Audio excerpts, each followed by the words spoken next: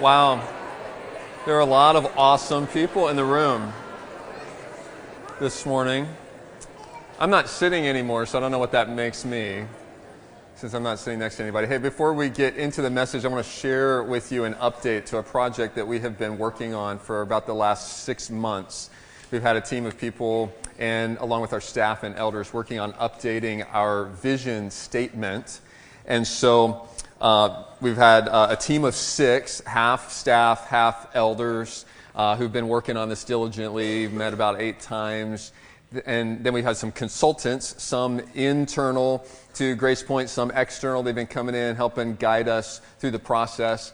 And just in the last week, we have presented to, the elders have been involved in this all throughout, but we presented to the elders the final version of the vision statement, and they approved it. And so we have finished this process. We finished this part of the process. Now the work really begins, because we've got to figure out what does this look like for us over the next 5 years. But I want to share this with you this morning. I want to share it briefly, and then we'll get into it in more detail next month. We'll devote a whole message to talking about what it means. And before I share it this morning, I want you to realize, some of you are new to Grace Point, so you don't know this, but our previous vision statement that we're just coming out of led to at least 2 very significant steps for us as a church. The previous vision statement had to do with having a regional impact for Jesus Christ. And it led to us establishing a partnership with a church in Bolivia that we have now been to visit a number of times, and we have a team that's going in just a couple of months this summer to visit again. So we established that partnership. We also planted Restoration Church in Levittown. So those are just a couple of examples of how much impact a vision statement can have when we are carrying it out. And so with that, I want to get a drum roll and give you our new vision statement for the next 5 years. Can we have a drum roll? All right. And here it is.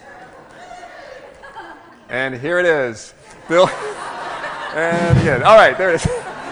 Building bridges for life change through Christ. So, simple statement, 7 words. There's a lot packed into that we're going to unpack over the next several years. But just the building bridges piece, we want to see that happen internally inside of our four walls, connecting people with one another. We want to continue to do a better and better job of connecting new people who are coming to Grace Point looking for a church home. We want to continue to do a great job of connecting people through life groups. And again, the why of why we want to connect people is for life change. So it's not just a social club. It's really about a transforming relationship through Christ. So none of us on staff, we're not able to change anybody's heart. None of us as individuals, we can't change anybody. We can't change our neighbors. But we can build bridges to introduce them to Christ. And so that happens on an individual level. And then outside of our walls, we really want to see some exciting things happen. We've got some ideas brainstorming about connecting with our community, building bridges to our community, building bridges to people who are far from God, even people who are very different and think very differently than we are. So stay tuned for more on that, but I want to ask you to keep praying. Those of you, I know many of you have been praying for the last 20 weeks for this process, and so this week, actually, staff is going to begin to dig into this and start brainstorming how do we put legs to this and what does it look like for the next 5 years. So please don't stop praying, and we'll be talking about this more and more as the weeks and months come. This morning I want to talk about destiny. Some people believe that our destiny is all about the choices that we make as individuals. Other people think that it's all by chance, and it's just kind of randomly happens to us. So the choice people, they would have as a life motto that if it's to be, it's up to me. I mean, life is all about what I make it. It's all about the choices that I make. They would resonate with the final lines of the poem Invictus, if you're familiar with that. I am the master of my fate. I am the captain of my soul. And so their identity could be summed up as a victor. I mean, they're going to be victorious over anything that happens in their life. They're going to tackle it, and they're going to win because of the choices that they make. On the other side of that is people who believe that life is really all about chance. And it really doesn't matter what I do or what I choose. Life just kind of comes at me, and I'm just going to have to try to make the best of it, but it's going to kick my feet out from under me. So that mentality can really lead us to a victim mentality where I feel like, what's the use? And why should I even bother? And so in the midst of this, as we try to think about our destinies being either by choice or by chance, we might ask the question, where does God fit into that? I mean, is God involved in our destiny at all? And if he is he like totally in control? Is he totally micromanaging us so that it really doesn't matter what choice we make because he's just going to have his way anyway? Or is he so absent and so removed that it really is all up to us?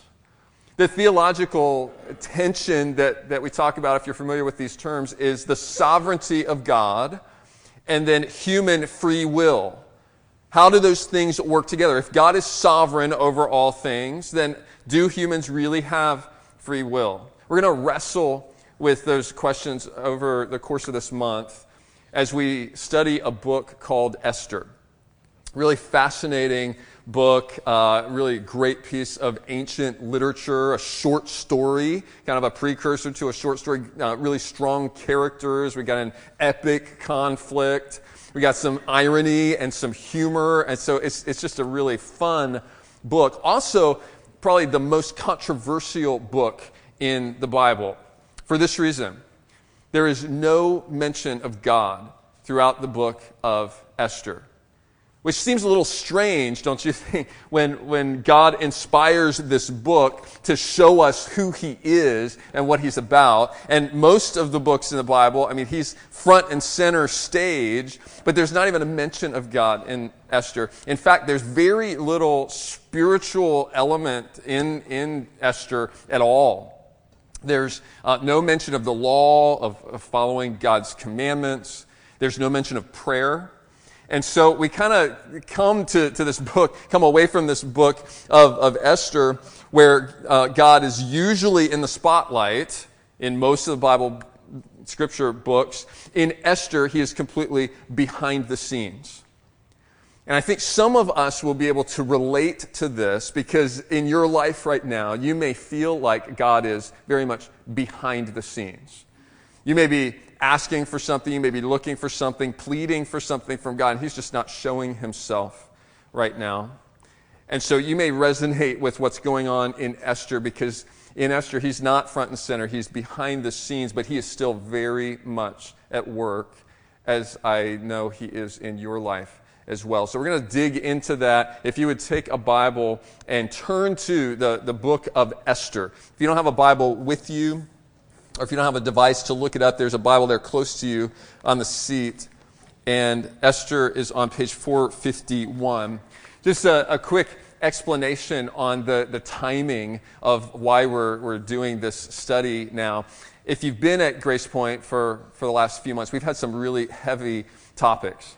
So in March, we looked at how do we work with people, how do we love the people in our lives who think differently, maybe live differently than what we agree with in the areas of sexuality, in the areas of drug addiction. It's very, very heavy topics to talk through. Then this last month, we looked at facing the pain of life. I mean, the graphic we had was a guy crying, for crying out loud. And so it's just been a couple of heavy months. So I thought, let's look at a story that's a little bit lighter. And so we're going to look at a story that's all about genocide.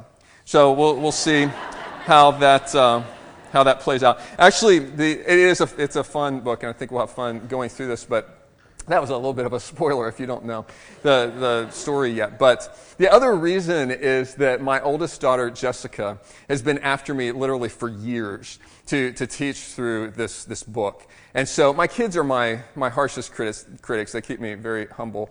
And so they'll come home and tell me all the things that they would have done differently and why did you do this, whatever. But she comes home and she'll tell me constantly, why don't you ever preach on a woman and on women? And so I'm like, I could list off, different messages a couple years ago on Easter. I mean, Easter is like Super Bowl Sunday for for the church, we did Mary Magdalene, and my whole message is about Mary, celebrating her. Anyway, there's been a number of messages on women, but we're going to devote a whole series here, this whole book on that has a female hero. And I'm going to use the term hero because heroine sounds bad. It sounds like, something you shouldn't be messing with. So she's a female hero. But before we get into this, I want to warn you of something, and that is that there's a lot of chauvinism in this book. Okay, so we're going to encounter that. Some of you are going to be very offended by the male chauvinism in this book. And I want to just remind you of something, and that is the Bible often reports things without condoning them.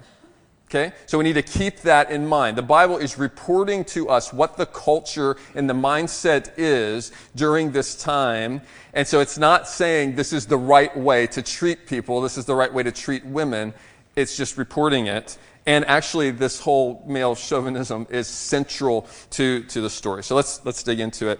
Esther 1, verse 1. Now, in the days of Ahasuerus, the Ahasuerus who reigned from India to Ethiopia over 127 provinces, in those days when King Ahasuerus sat on his royal throne in Susa, the citadel, in the 3rd year of his reign, he gave a feast for all his officials and servants. The army of Persia and Media and the nobles and governors of the provinces were before him. Okay, I want to pause there for a second just so we can get a read on where we are in history.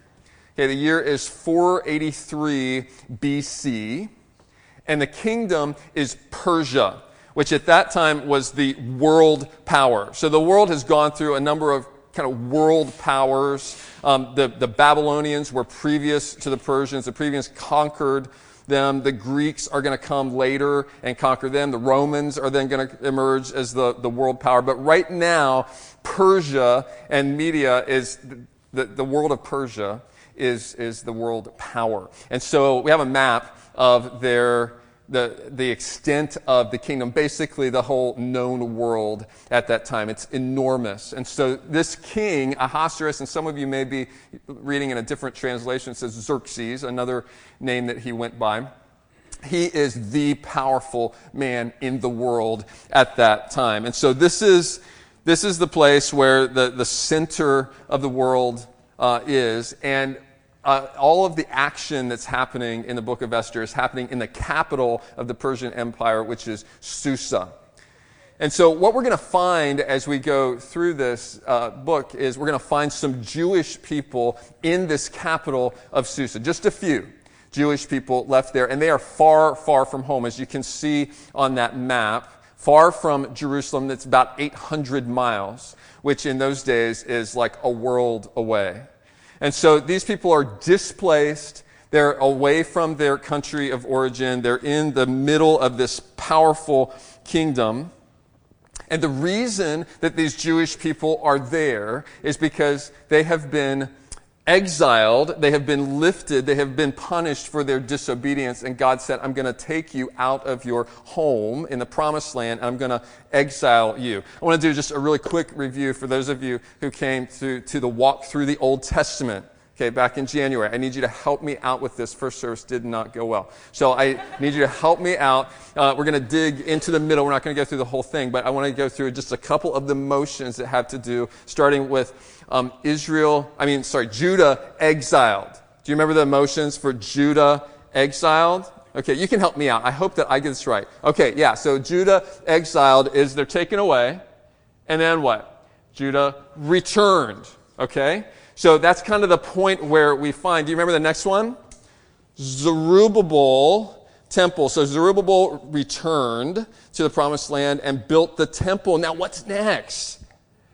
Esther, queen. Okay, that's where we find ourselves. So they had been exiled because of their disobedience. They were allowed to come back, but we still find some people there in that capital of Susa.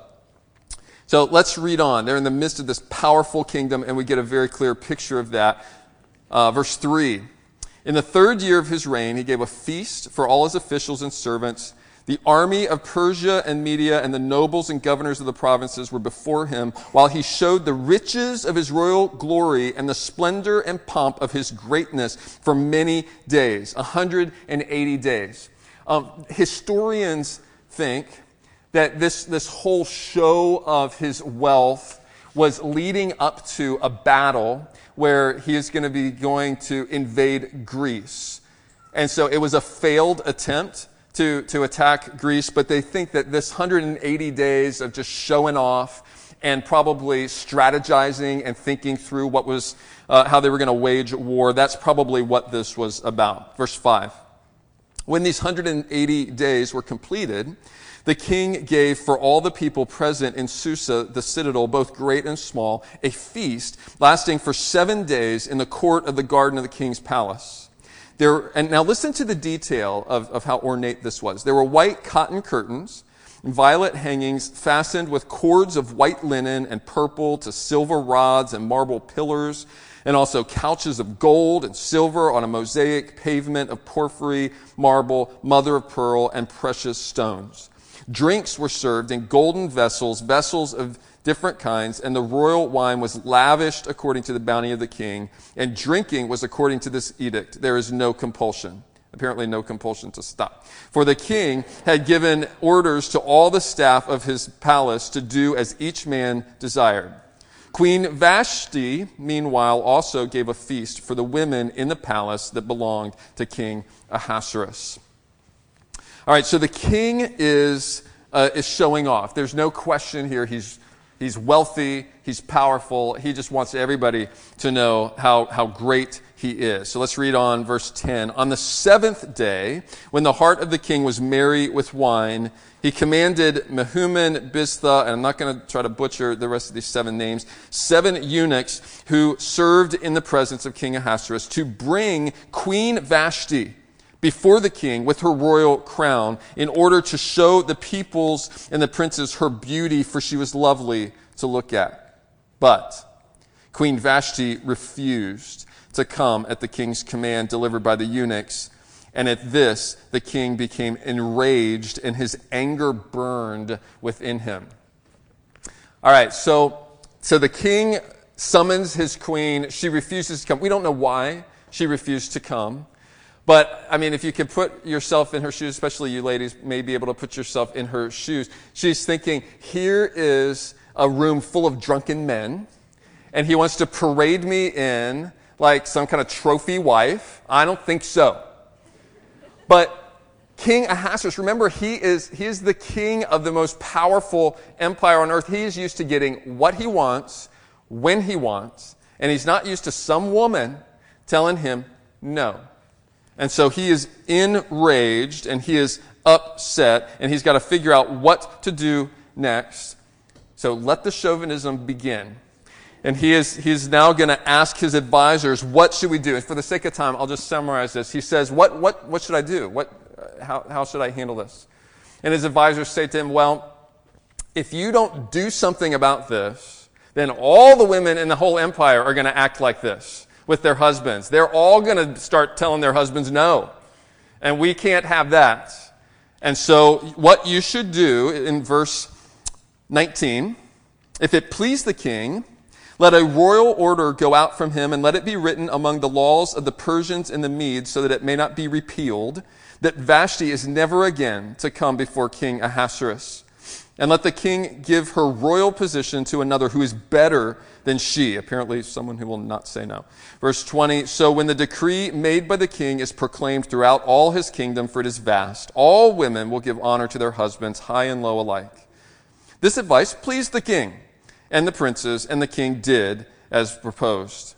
He sent letters to all the royal provinces, to every province in its own script, and to every people in its own language, that every man be master in his own household and speak according to the language of his people.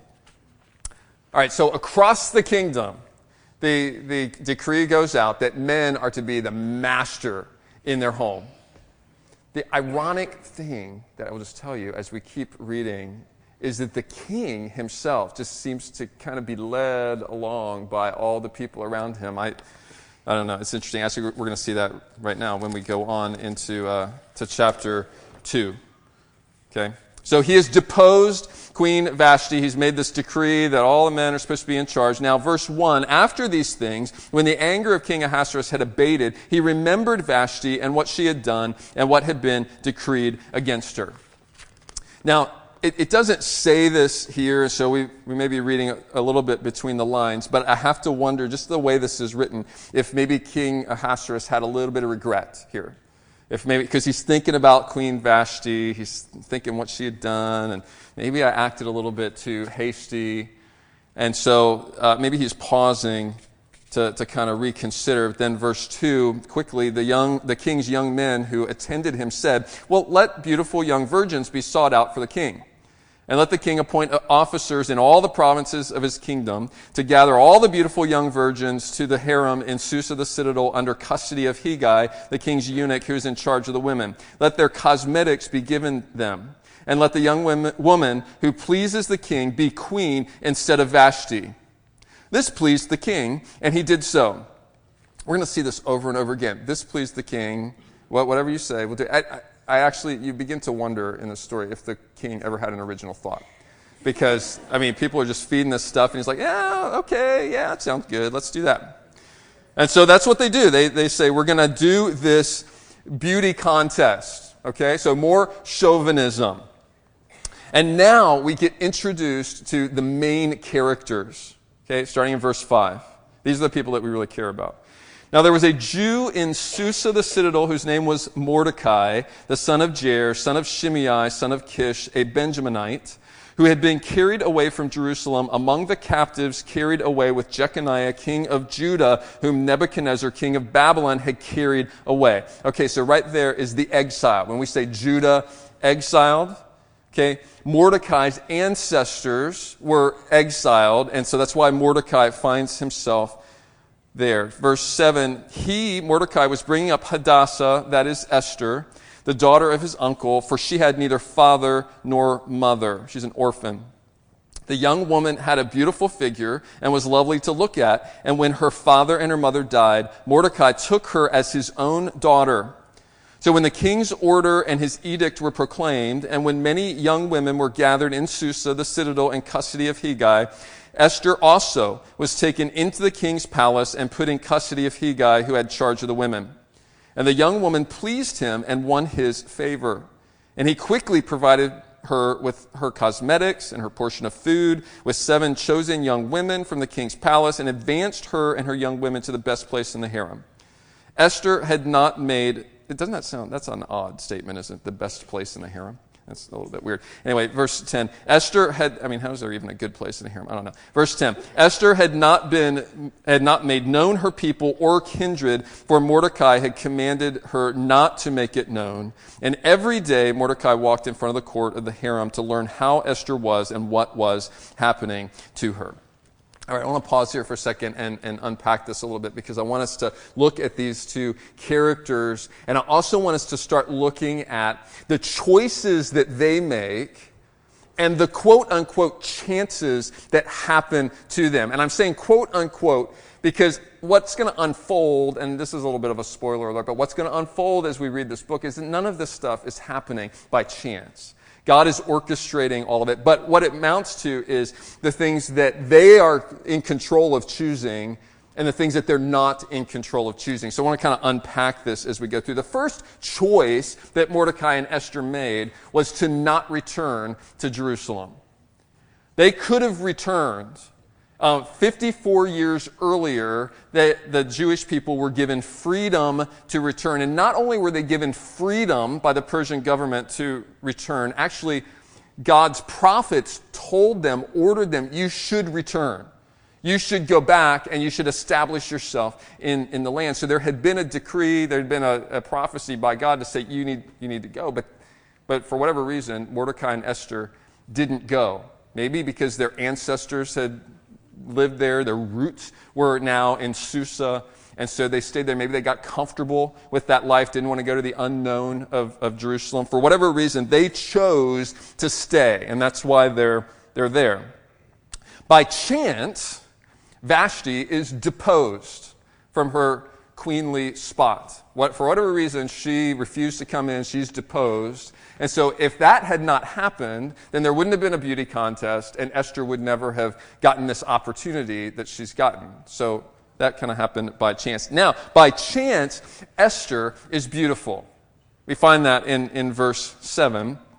The young woman had a beautiful figure and was lovely to look at. And so what I want to do, what I want to bring out of this is really our main point that I want to camp on, and we'll come back to this a little bit later, is that our proficiencies position us for God's purposes. So our proficiency, something that we're good at, some strength that we have, positions us for God's purposes. Esther doesn't know that yet. Esther doesn't have any idea that God is using her beauty, this strength that she has. He is using that to position her to do something amazing that we will find out as the story goes. But God's using a proficiency, if you can call beauty a proficiency. We'll come back and talk about that in a few minutes. But that is by chance, quote unquote, that she is beautiful, that she has that strength. By chance, she wins the favor of the man who's in charge of the harem. And so she's getting special treatment, special attention. By choice, she works with the system.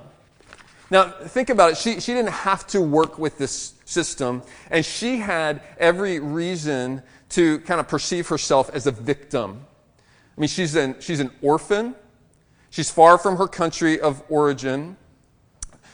Not only is she an orphan, so she's been raised now by her cousin Mordecai, who apparently is older than she is because he would have been old enough to raise her. But so now she's made a home with him, and now she's been ripped out of this home for this beauty contest that may sound kind of dreamy. I mean, don't all little girls want to grow up and be a princess and be, swept off their feet by a prince? We've already seen enough of King Ahasuerus. He's not the prince. He's not Prince Charming, okay? And as we're going to see, the system that they have worked out is that all these young ladies, beautiful ladies, are going to be gathered up, and only one's going to get chosen, and the rest of them are cast aside for the rest of their life.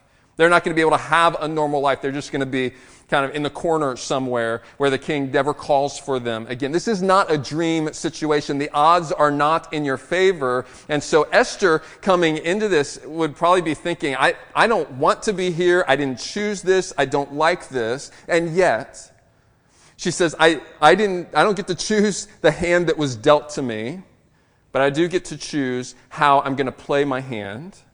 And she must have a positive attitude because she would not have won the favor of this man in charge of the harem. So she's working with the system. You and I don't get to choose the cards we're dealt in life. But we do get to choose how we're going to play them and the attitude we're going to have. Another choice is that she chooses not to reveal her ethnicity. So Mordecai tells her, don't tell anybody that you're a Jew.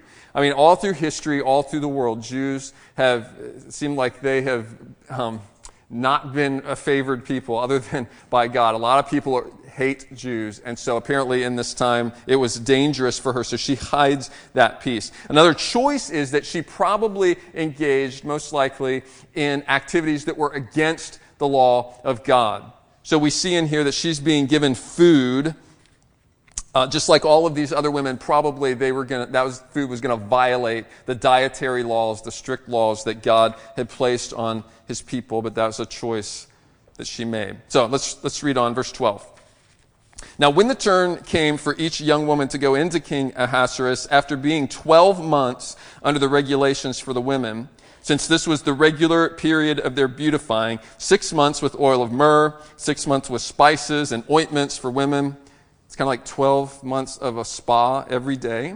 I don't know how that sounds to you ladies, but verse 13, when the young woman went into the king in this way, she was given whatever she desired to take with her from the harem to the king's palace.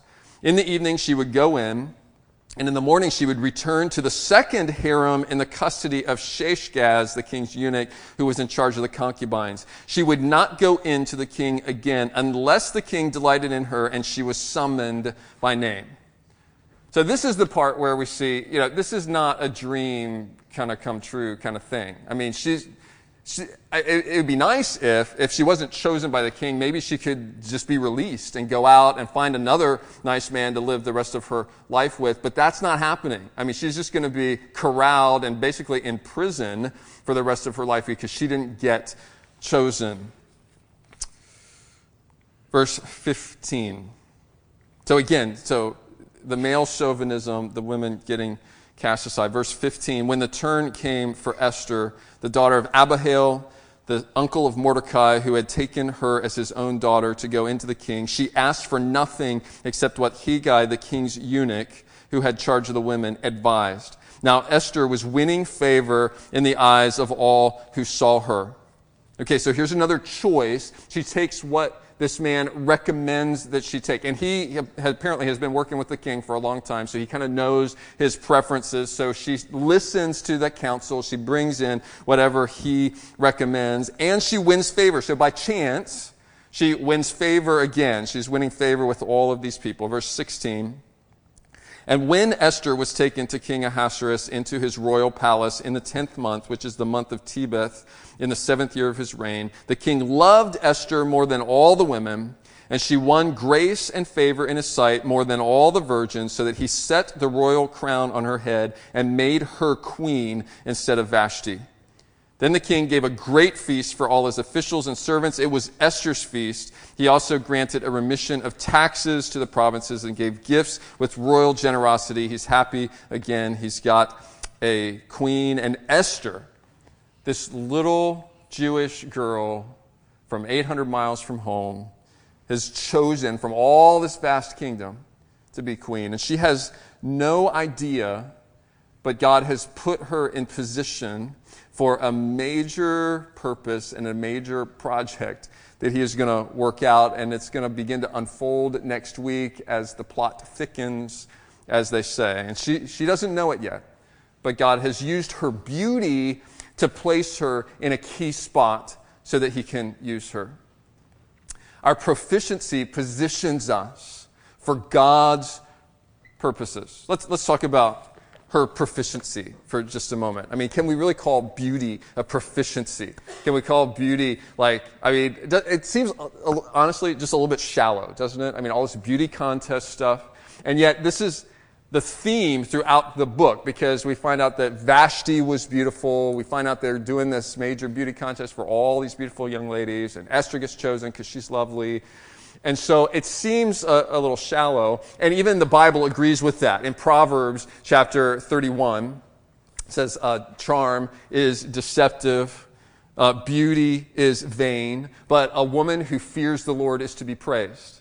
Give her of the fruit of her hands, and let her works praise her in the gates. So a woman that we respect is someone who has a deep faith. She fears the Lord, and she has the fruit of her hands. She works hard. She produces things. We understand respecting a woman for those things, but the beauty thing seems a little bit shallow. And yet, God gave her this proficiency, this gift, this strength that he used to open a door. We're going to find out as this story unfolds, there's a whole lot more to Esther than what meets the eye. But God uses her beauty to open the door. You have a proficiency of some kind.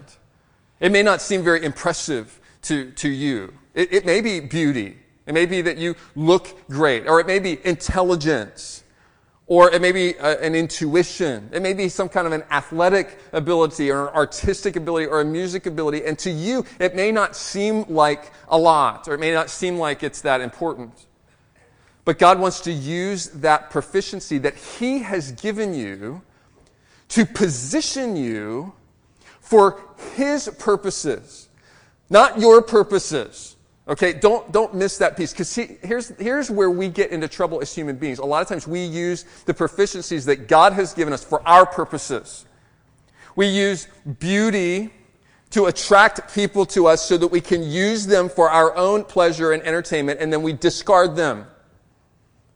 Or we use our intelligence to be successful in our business so that we can have power or so that we can gather wealth that we use for ourselves instead of using that proficiency and saying, God, what purpose do you have for me? And here's the thing. Sometimes we don't know what that is yet. Sometimes that's a discovery process like it was for Esther. Esther doesn't understand why. She doesn't know yet that this door has been opened for her for a bigger purpose. And so sometimes we're in the middle of something and God opens the door and he uses a proficiency to put us in a place. And he has a bigger purpose that is yet going to unfold. So in the midst of that, we just need to say, okay, God, what do you want from me? What is it that you're up to? And help me just play along with your story that you are unfolding here. Our proficiency positions us for God's purposes. Athletic ability, opens up the opportunity for some people to become famous, to make lots of money. And that can be very self-serving, or it can be used for God's purposes. If any of you were here Friday night for the Eagles Faith Playbook, so we heard from 8 Eagles who are sharing their faith as a result of God giving them the opportunity to win the Super Bowl. And so they could use that all for themselves, but they're saying, no, I want to use that for God's purposes. Their proficiency has positioned them in such an amazing way to be able to serve God's purposes during this season. Ephesians 2 verse 10 says that we are God's workmanship, created in Christ Jesus for good works, which God prepared beforehand that we should walk in them. That word workmanship is the Greek word poiema. It's where we get our word poem. Some versions of the Bible translate this masterpiece. You are God's masterpiece. God took his time and he gave attention to creating you specifically with specific proficiencies. Why? Not so that you could have a great life and you could attract a lot of attention to yourself, but so that you could do the good works that God has prepared beforehand for you to do, that we should walk in them. So here's my question as we end this morning. Our destiny, so we can say, our destiny is not all about the choices that we make. It's not all about the chance that seems to happen randomly. It's really about us choosing. It's when I choose to cooperate with the chances that God gives me in life. And so my question for you this morning is, what proficiency do you have that God is using or has used to position you somewhere for his purposes, something that he wants to accomplish? And the prayer that we can ask is to say, God, what are you up to and how can I be part of it? Let's pray with me on that this morning. Father, Lord, help us not to use our lives for ourselves. Help us not to use our gifts and our strengths for ourselves, but to see them as being given to us for your purposes and your bigger picture, just as Esther did. And Esther was in the middle. She didn't know what's going to happen yet, but you had positioned her by chance and also by using the choices that she made. So, Lord, help us in our lives to make choices that cooperate with you, so that we can be part of your bigger story, the bigger plan of redemption, renewal, freedom that you are working in this world. Lord, we want to be part of that, and we ask you for grace to cooperate with you in Jesus' name. Amen.